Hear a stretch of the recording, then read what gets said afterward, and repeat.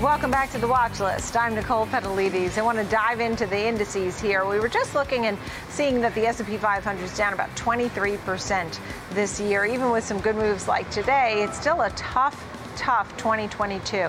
Todd Walsh is with us, Chief Executive Officer, Alpha Cubed Investments. It's good to see you. We were just saying how it's been a tough year, and people are really feeling the pain in their 401ks, their IRAs. They're nervous, right? Yeah, we're on the front lines out there, and thanks for having me in. I was expecting a tough crowd today with my contrarian, positive, longer-term view on the bull market. So you presented me with a 97-point update, one of the maybe top 20 days in points of all time today, so maybe a little bit easier. But I do kind of want to get into the underpinnings of a longer-term bull market that we think is still in place.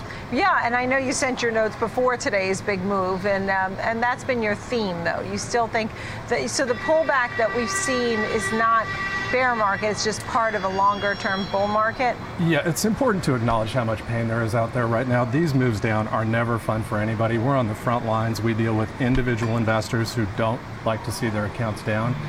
But I have a little bit more positive longer-term message because there's different types of bear markets, right? Last time I was here, we talked about the double-edged sword of inflation and how those monthly prints could cause a lot of volatility. Right.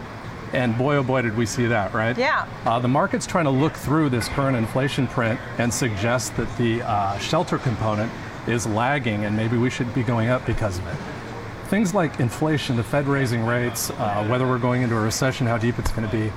If you're waiting for those to turn, you're going to miss it. Everybody knows that. We need to look at the technicals to really get down to business and figure out when the market is actually in line with the current narrative. Yeah, and that's something I've actually been asking a lot of the guests. Is a lot of the news out? You know, we sort of saw that inflation was real. We've gotten in some earnings already, so we're getting a glimpse at that. We know what the Fed has now in its path, what it plans on doing. Can the market move back higher? So we need to see change in the narrative, little delta changes, and that's what the Fed's trying to do, look through it. If we go back and look at that 1990 recession, last time I was here I put up an earnings chart kind of comparing the global financial crisis where earnings were decimated, down about 70%, the market down well over 50%. And like I said before, it was a throw the baby out with the bathwater type of recession.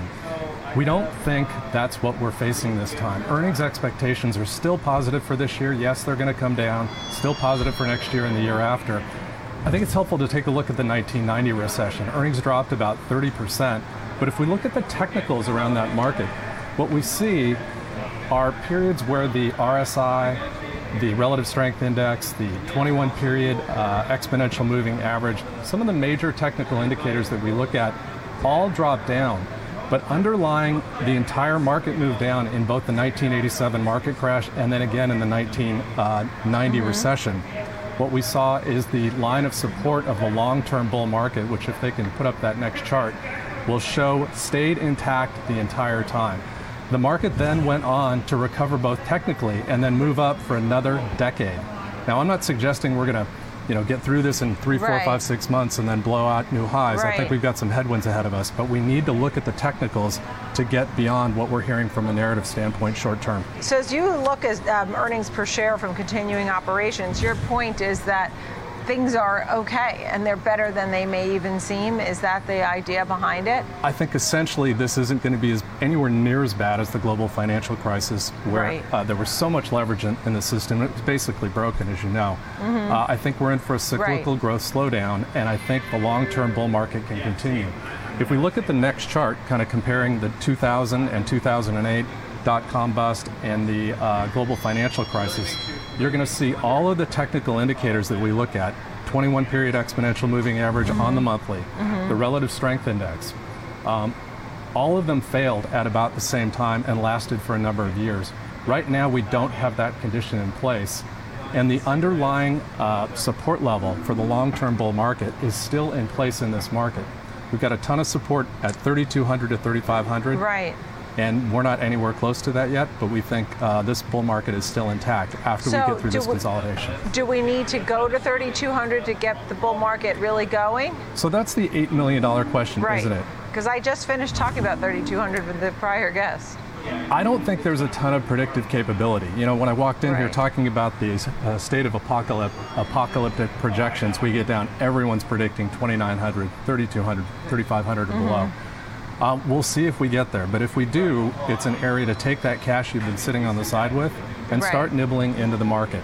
We think with the headwinds that we have, slower growth, higher rates, the Fed having to run off its balance sheet, even after we get through some incremental decreases in inflation, we're going to have choppy markets for another 18 to 24 months. So when things are low, apply some of that capital on the sidelines, and when they're higher, do some of that trimming that you've been wanting to do. We don't think trees are going to grow to the sky. So at this point, if you're watching certain levels for the downside, such as 3,600, 3,200, those were some that you mentioned, what about the upside? If trees are not going to grow through the sky, do we make new highs? Is that after 18 months? And what if somebody's a long-term investor? If you're a long-term investor, you want to be relying on dividends, defensive, and lower valuations. We're going to have periods where growth moves up pretty aggressively when these positive narratives come out. We've got plenty of headwinds ahead of us. So if we're thinking, like we talked about a month ago when I was on, about a 14 times kind of minimum PE to about an 18 times kind of maximum PE, and a sawtooth market as we absorb and consolidate the headwinds of this market that went up 117% from the March 23rd lows in 2020 at the bottom of the pandemic, just through the end of last year. That's a big move, big distortion. So you're saying you can buy value, you can find things that are attractive now. When you have a market that moves higher, you trim. But if someone wants to really make some money, what do you tell them to do? What am I leaving out here for an investor? So one-way markets that go straight up are great markets to make a lot of money. This is an environment to make sure your portfolio is consistent and earning a decent rate of return. I don't think this is a market where you want to be speculating aggressively because you're going to mistime the market. No one can do it perfectly. You want to have dividends, do the heavy lifting with single-digit earnings estimates for the next couple of years at best. Good dividends will go a lot of the way to doing the heavy lifting. It's great to see you, and thanks for all the charts and ways to display what it is that you're really talking about. Thank you so much for having me, Nicole. Todd Walsh, Alpha Cubed Investments.